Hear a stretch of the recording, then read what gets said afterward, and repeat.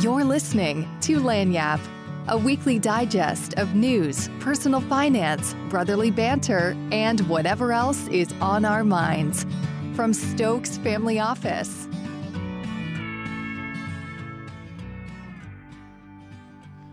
All right, we're back with another episode of Lagniappe Podcast.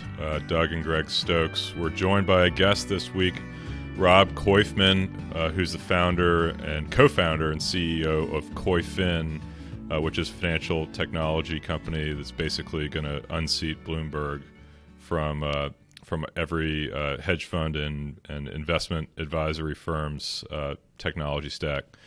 Rob started his career at Goldman in 2002 and later transitioned to proprietary trading at Goldman in London. Following that, worked as head of macro and thematic trading at Citigroup and worked as a strategist at Caxton, Lixor Asset Management, and Technique Capital. And then, Rob, you started Koyfman in 2016 and then have been going strong ever since. Is that right? That's right. Wow, what a forecast about unseating Bloomberg. I appreciate that. Yeah. Wow. That's a prophecy. Yeah, well, after this episode, your trajectory is going to be on the up and up. So, Rob, I want to talk about Koyfman in a minute, but before we get there, just reading your background, it's a lot of focus on the hedge fund world, on the Goldman and Citigroup side, and then also just the macro hedge fund at Caxton specifically. And wanted to get your thoughts on macro has been in the news a lot in the last, 18 months or so, specifically with actions, Federal Reserve raising interest rates, strong dollar, geopolitical crises all over the place. As you think about about this from the perspective of a macro trader and somebody who's actually, their job was to make money off of macro moves, how are you looking at today's marketplace? Yeah, well, first of all, thanks for having me on this podcast. Pleasure to be here. I think before I started Koyfman in 2016, I was on Wall Street for about 15 years and really got a chance to work on the sell side and on the buy side and a lot of different groups, including single stocks and options and macro. And if there's one thing I learned, it's that nobody knows what the hell's going to happen. And people are just people, even though they may say things with confidence. And so when I joined a macro fund called Caxton, I thought they would be really good at predicting what's going to happen in macro. And that's not even remotely close to what goes on in macro funds, and that they have a view or they have some scenarios of what might happen. And they're very good at trading what actually happens. They're not really good at predicting the future because the future is just so complicated and depends on so many different factors.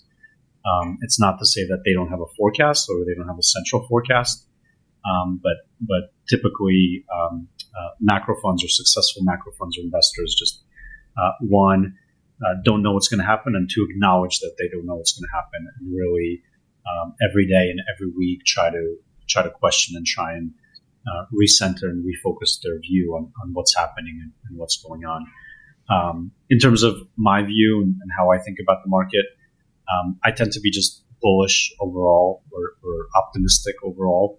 And that's because if you look at the past 200 years or 1,000 years or whatever it is, the trend is that the world grows and the economy grows and populations grow, or the economy grows driven by population and driven by productivity. And even though you have periods, short periods, 1 year, 2 year, 5 year, 10 year, where things don't grow or maybe not grow as fast, eventually there's a trend in the market or in the economy for growth. And so whenever I think about something, my central case is always to just assume it will continue to grow.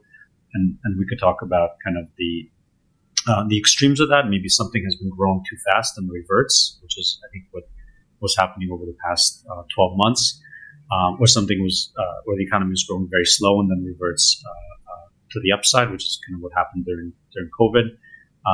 But in general, I think kind of having this really long-term view of where what growth is in terms of run rate growth, and not getting too bulled up or too bared up when we have these small mini cycles. That's how I approach the world. And then think about tactically what looks attractive or what presents the best risk reward on a 6 to 12 month basis in that sort of time frame. So to be a little bit more specific, I think right now we're at a point where we've had a pretty significant slowdown in growth and inflation. There's a debate of whether we're going to be entering a recession in the next 3 to 6 months. I don't have a strong view on that. I think we may enter a technical recession, or we may be able to skirt it. But what's certain is that growth has slowed and probably will slow for the next 1 to 2 quarters. And I think there's a good chance that the market right now is that equities right now are looking forward in the next 3 to 6 months and already predicting that slowdown and that inflection will happen.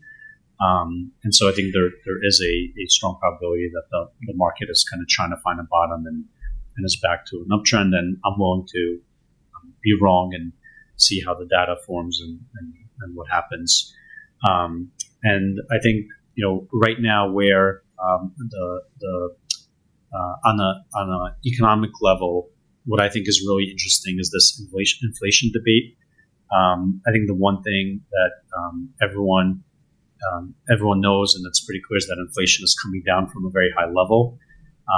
But I think the components of inflation are really interesting to unpack, and that the labor costs look like they're going to be sticky for a long time because we've just had so many people exit the workforce.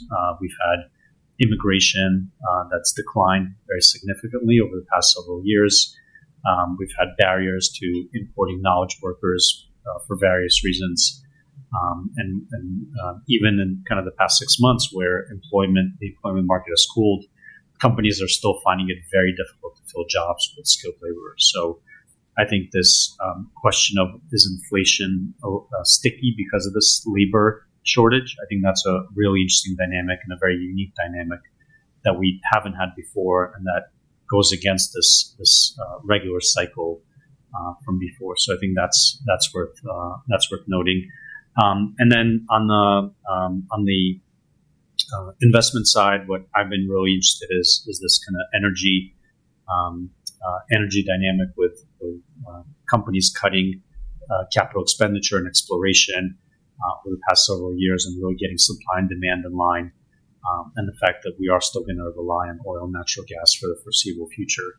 I think those companies at the valuation that they're at, which is single digits PE, I think is really, really attractive. And I'm bullish tech. I'm the founder of a technology company, and I think we're at a really interesting point with just technology, productivity increasing, and technology being able to really eat the margins of other industries. And I'll stop there because I think I said a lot. No, that's a lot to unpack, and I think it was all really good insight. I think that the biggest piece to that is just maintaining an optimistic view with really anything, and so it's hard to stay optimistic when the headline grab is recession or stagflation or whatever, and just taking a broader view that says that over long periods of time, thousands of years, that we've continued on a growth trajectory, and specifically in the last 100 years as capitalism has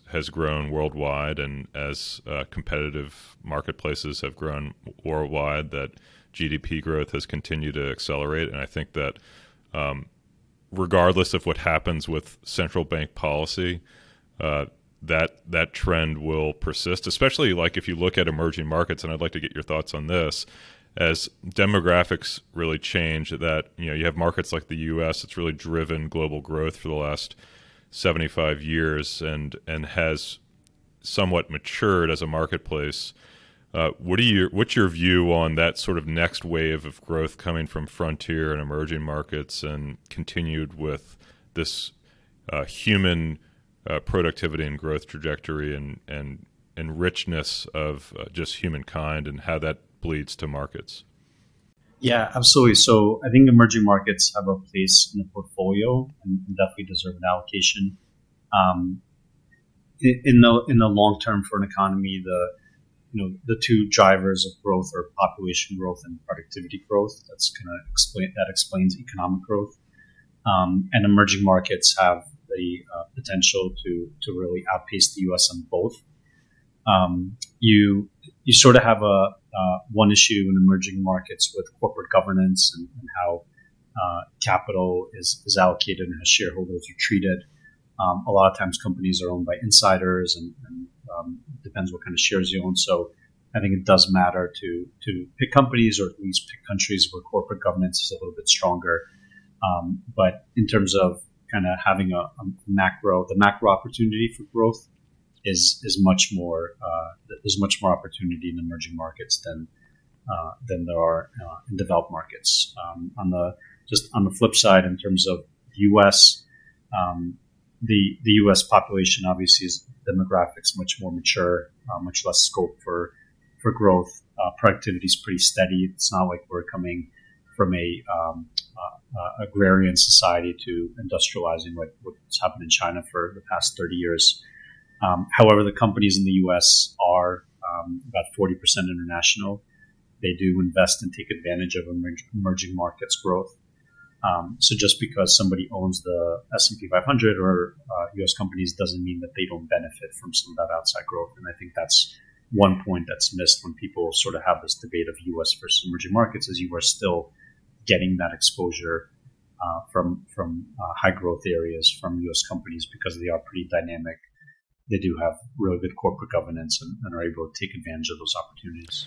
I want to get your you mentioned just the energy dynamics, specifically that after 2014, 2015, the crash in oil prices and a lot of these companies went belly up. The CapEx cycle for exploration and production went basically to zero, to the point where demand caught up with supply, and then we're in a situation post-COVID in which basically you have this huge demand cycle, but there hasn't been a whole lot of investment in the space.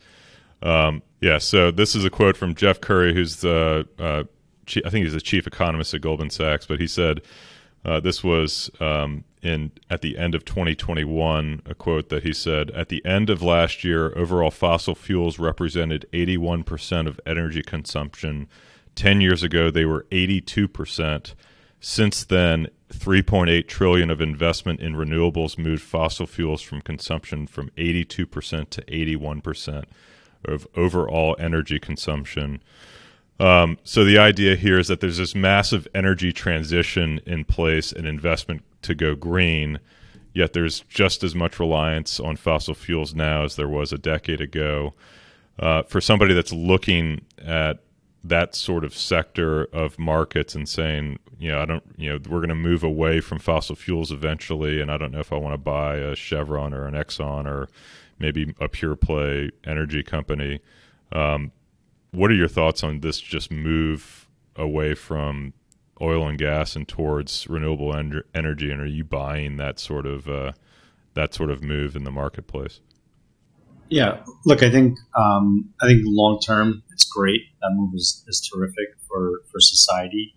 If we can get to a point where everything's green and everything is solar, and Elon helps us get to Mars with solar rockets. I think that's great. I think in this fictitious world, that's definitely a place where we want to be. It sounds good. Right? It sounds great, but it's not where we are, nor where we will be in the foreseeable future, because for a lot of reasons, including the fact that physics, capitalism, cost, just incentives. I think it's great that there's a social movement that's pushing companies to go in that way, and that people are more conscious of it. I think that's terrific, and I hope that'll continue. The reality of kind of the statistics that you just mentioned, Doug, of how quickly it's happening, I think is going to be the reality for the next 50 years of us moving very slowly and finding technologies. Now, doesn't mean that we can't have breakthrough technologies and batteries and how we convert and the cost of energy. And the biggest blocker, I think, of it all is that just so many economies just haven't bought in, or just don't have any sort of economic incentive to buy into this stuff, that are maybe emerging markets economies where they're literally thinking about it's a rich country problem.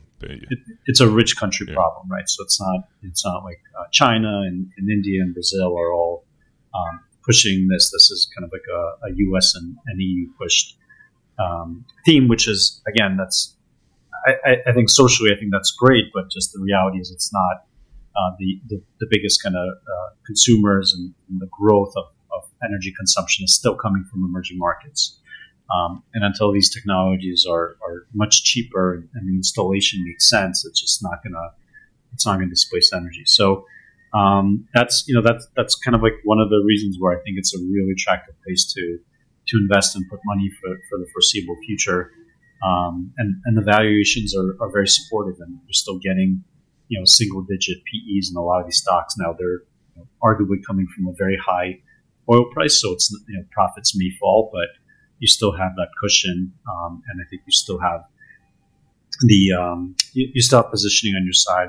The sector was really out of favor when oil went negative during COVID, and it's obviously bounced back and had a nice run over the past year or two. But in terms of where energy is in the S&P 500, its market weight, it's still significantly below where it was 5-10 years ago. I think now it's at about 3 or 4%. It used to be at about 10%, and so I think there's still scope for outperformance there in that sector. Right. Something that people don't take into account is that 60 to 70% of the global population lives in developing markets, and the power grids in those particular places are not really that strong, generally speaking. Latin America, for example, there's power outages in certain places depending upon the country. In order to have an electrification of your automobile, you have to plug it in. And so it's really not practical at this point in time or for the foreseeable future. The other thing is oil, in terms of just cars itself. Cars account for like 40% of oil usage presently, but there's still a tremendous amount of other usages of oil, like jet fuel. You can't propel a plane on electric battery just because it doesn't really function, or doesn't function for that long of time. Same thing with a lot of boats, etc.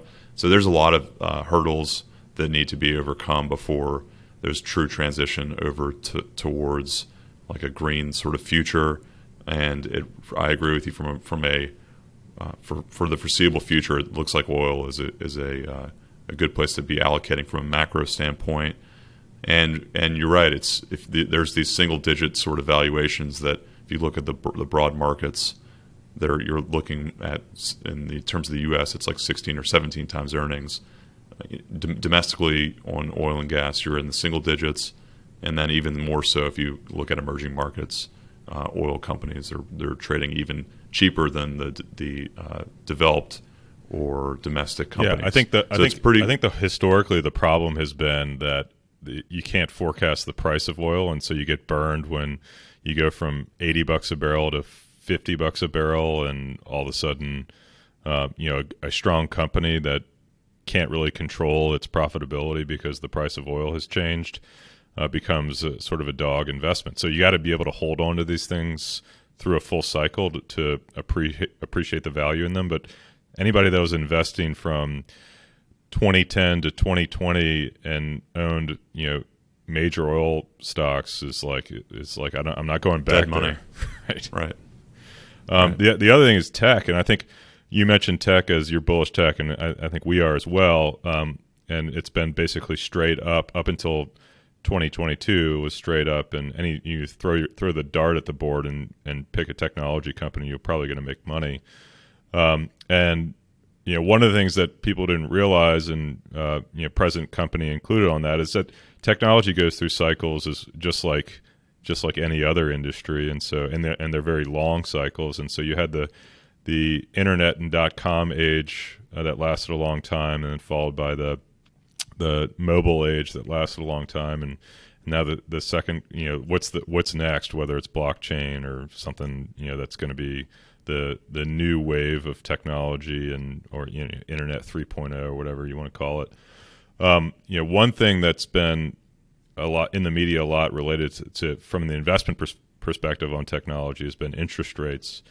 Do you have thoughts on just in general, from somebody that's going to be investing in technology, how interest rates play in valuation, or is that sort of an overblown assumption that higher rates, at least higher central bank rates, leads to lower valuation for a lot of these long duration cash flow companies? I think the evidence is just overwhelming that interest rates play a role in valuation. And that's because interest rates are a yield on government bonds. It's the coupon divided by the price, which is the yield.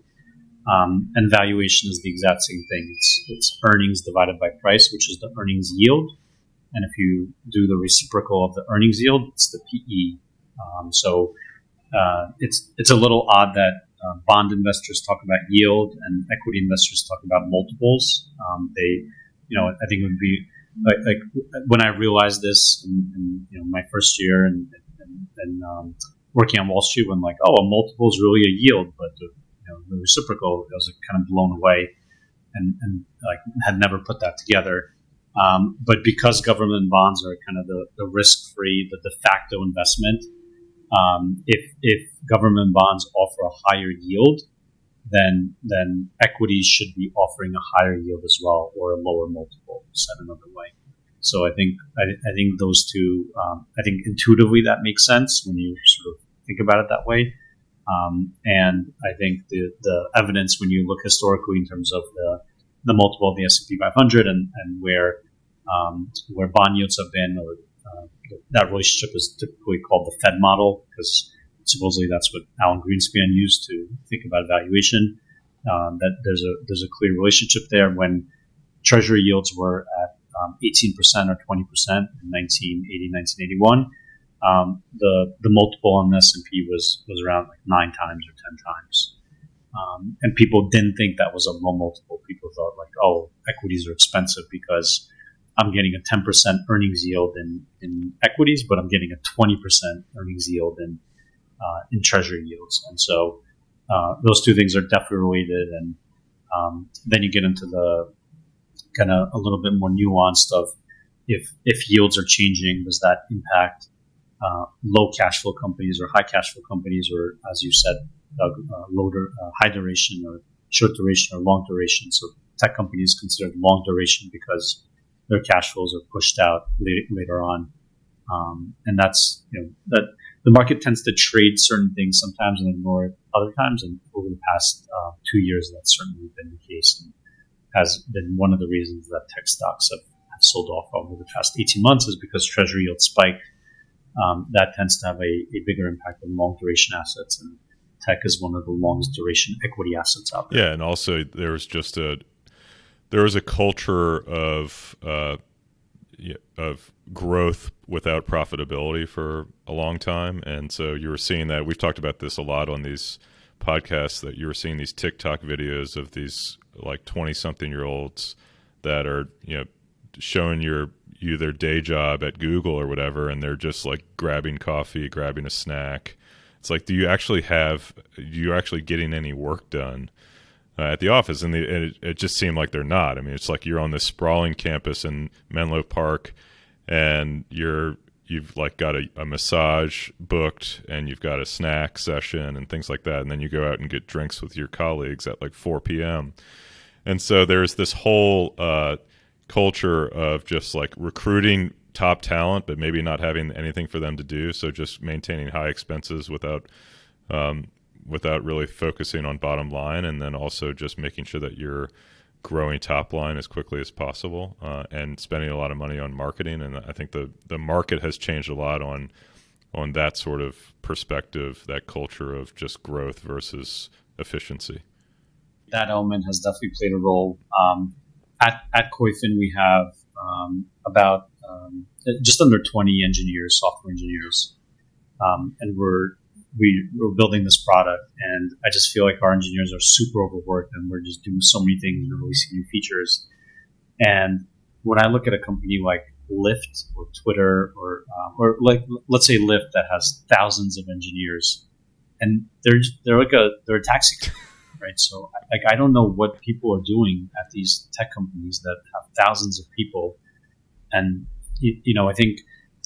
I think one aspect to it is that as tech companies have more resources, you're sort of incentivizing managers to just hire more people with that cash flow. And maybe that was kind of like one of the reasons it happened.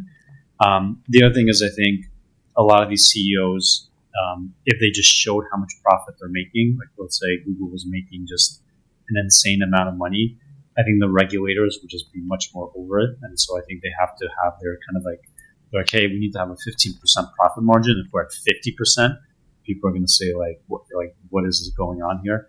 And so I think now that kind of like revenue declined a little, and they've had to kind of push back on that. But it's something that I think about and talk about with our internal senior folks about all the time. Is just like what are right? What are all these people doing? Right. Spotify did layoffs recently, and they had like 10,000 employees. It was in an article. They cut like 800 employees, and they had 10,000 employees after the cuts. And I was thinking about myself the same exact thing. Like, what did 10,000 people at Spotify do? It seems insane. Yeah, like Spotify is a great product, no knock against it, but like, what are the features that they shipped over the past 12 months that need 10,000 people doing? Like the button looks different, sure, or like right. There's podcasts now, cool, but there's just the Twitter example is really interesting with Elon, whatever your view of him coming in and basically firing 80% of the people. And look, there's glitches in Twitter and there's stuff that don't work now as well as they used to, but the company's still running and the product's running, and they've actually been able to ship a bunch of new features. And so for better or worse, I think he showed that there's just so many people doing nothing. And so it'll be. I think in tech, one of the reasons I'm bullish on the stocks is I think the managements are going to be a little bit more focused on making sure that they're not getting too bloated in terms of their employee count. Yeah, and then I mean, you think of it. It's difficult to think about because there's probably I don't even know how many multiples of people that are working in tech now that probably shouldn't be employed because of the bloat. But then it limits innovation by having people being overstaffed. You have all these people that are super talented that have a cush job at Meta or Google or whatever. That why would they ever want to leave? They're getting a lot of their compensation is extremely high. They're getting a lot of stock incentives and things like that. And so you're sort of limiting the innovative capacity of very intelligent people by just allowing these tech companies just hiring as many of them as they possibly can and making it so the incentives that they can't leave. And so maybe this whole layoff spurs the next wave of growth in technology by having all of these people that are intelligent coming together and saying, well, we've got to create a new product instead of being employed by one of these mega firms. I think that's such a great point in terms of all the middle managers, and I think Facebook has like 5 layers of management that Facebook is just hoovering up by paying people $500,000 in salary. Just takes away from companies like Koyfman and all the other startups that are trying to hire talent and build innovative products. So I think to the extent that doesn't happen anymore, that's really bullish for innovation. Yeah. Sure. I also think that all of the unnecessary bloat in meetings and stuff caused by all these middle managers that don't really do anything but call meetings or hold meetings all day, if they can actually get more efficient internally by removing some of that bloat, I think it allows some of the talented people to do more actual work, and that should also increase efficiency and productivity and the bottom line as well too. So switching to Koyfman, what was it's hard to go from, I guess, other than Jeff Bezos going from the hedge fund world to the technology world. What was the motivating factor to just say, "Look, I'm done with this lifestyle, and I'm going to launch my own company"? Yeah, I wish I could say that I was, in retrospect, I'm so glad I did it, but it was something I was wrestling with in terms of that decision of starting something new and really foregoing the opportunity on Wall Street, which I enjoyed. I love markets. I love investing in markets. I loved kind of like what I was doing, which is taking a bunch of data and analyzing it and coming up with interesting trade ideas. That was pretty much my job. But when I started, before I started Koyfman, I was just looking at the tools out there that investors were using, and I thought, one, it was so strange that in finance you have these enterprise tools like Bloomberg and FactSet, and you have these retail tools like Yahoo Finance or the brokers, and there's nothing in the middle. There's nothing that's kind of professional grade and available to other to individual investors or to retail investors. And that was something that was a big trend called prosumer, or focus on the prosumer and other verticals, which is creating a enterprise level product or product made for professionals and making it available to individuals. So that was, that was a theme that I thought was interesting and that could be applied to finance, which wasn't applied yet. And so at Koyfman, we're creating pretty advanced tools and making it available to anyone who wants to use them. You don't have to pay $30,000 a year to use these tools, and you could sign up for the free version of Koyfman and see what it feels like and the data we have on there and decide to upgrade if you want to. And then the second thing is the tools out there made for professionals like Bloomberg and Reuters and FactSet were all created 30 years ago. They all feel and look like they were created 30 years ago, and really they're data tools. They're not analytical tools. And where I thought the opportunity for innovation was really creating a graphing interface, dashboarding, snapshots of taking the data and making it a little bit easier to analyze, easier to play around with, easier to track. And so really our tool is being fed by a bunch of professional grade data sources, but the real magic and the real value add is really the graphing and the snapshots and the dashboards that we offer investors to really turn that data into information and understand what's happening with the data. And I thought that was a dimension that hadn't been innovated on. And that was something that I thought Koyfman could do well. And so today we have about 400,000 registered users. We have students, we have hedge fund managers, we have everyone in between, including financial advisors, using our platform. So we've really, I think, struck a nerve and proved out that thesis of more people needing these kind of modern, intuitive, professional grade tools. Is the plan, so we mentioned Bloomberg earlier, you mentioned FactSet, and there's a couple other providers, but there really hasn't been any innovation at the premier level of this industry. It's been dominated by two or three players, and probably more specifically by Bloomberg for decades. Why hasn't there been any innovation there? Because the Bloomberg terminal itself and that sort of analytical tool seems so antiquated when you use it.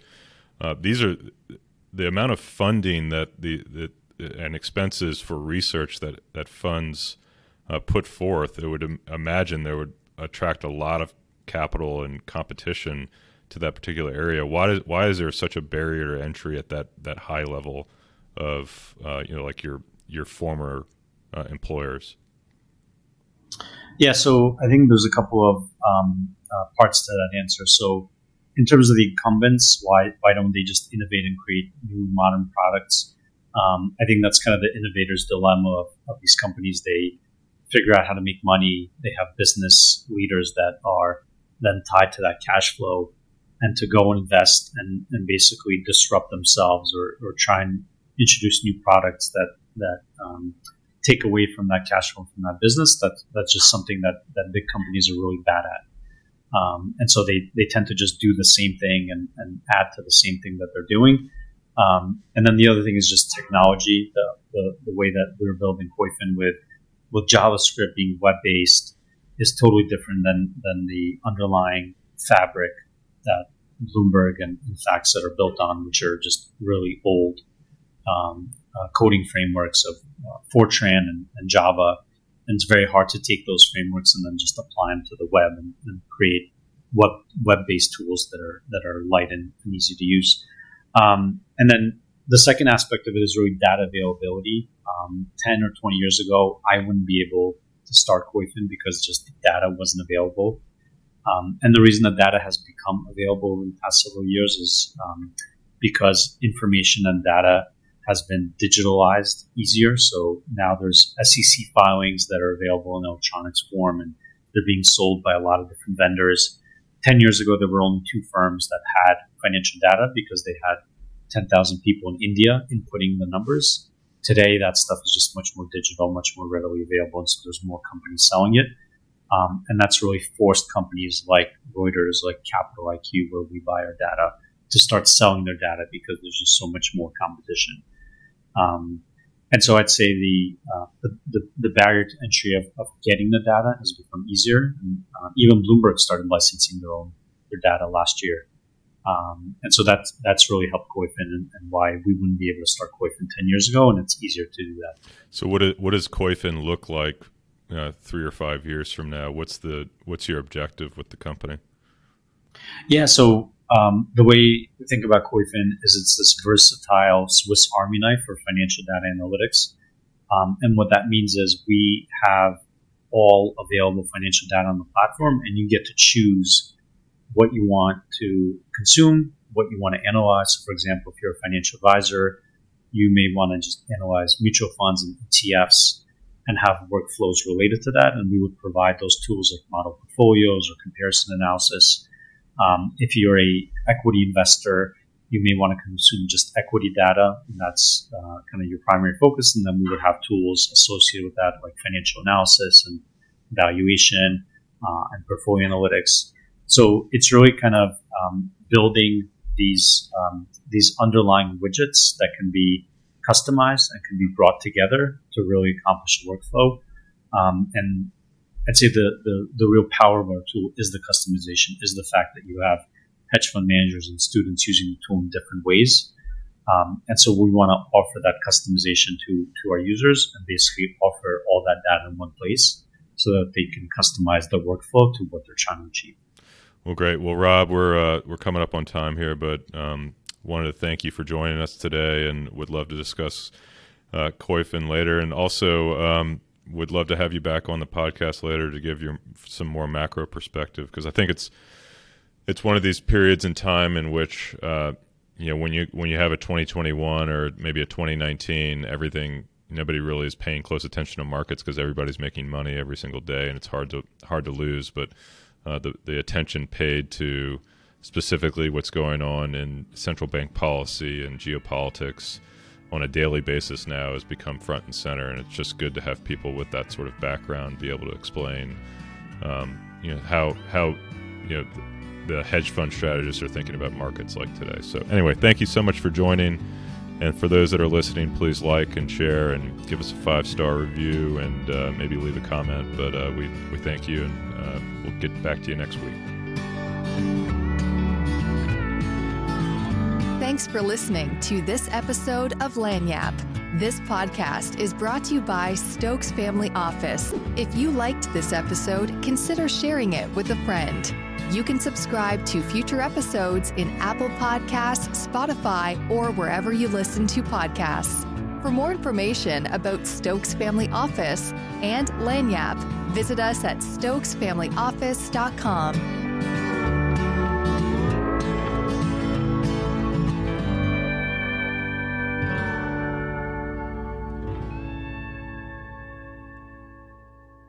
The information in this podcast is educational and general in nature and does not take into consideration the listener's personal circumstances. Therefore, it is not intended to be a substitute for specific individualized financial, legal, or tax advice. To determine which strategies or investments may be suitable for you, consult the appropriate qualified professional prior to making a final decision.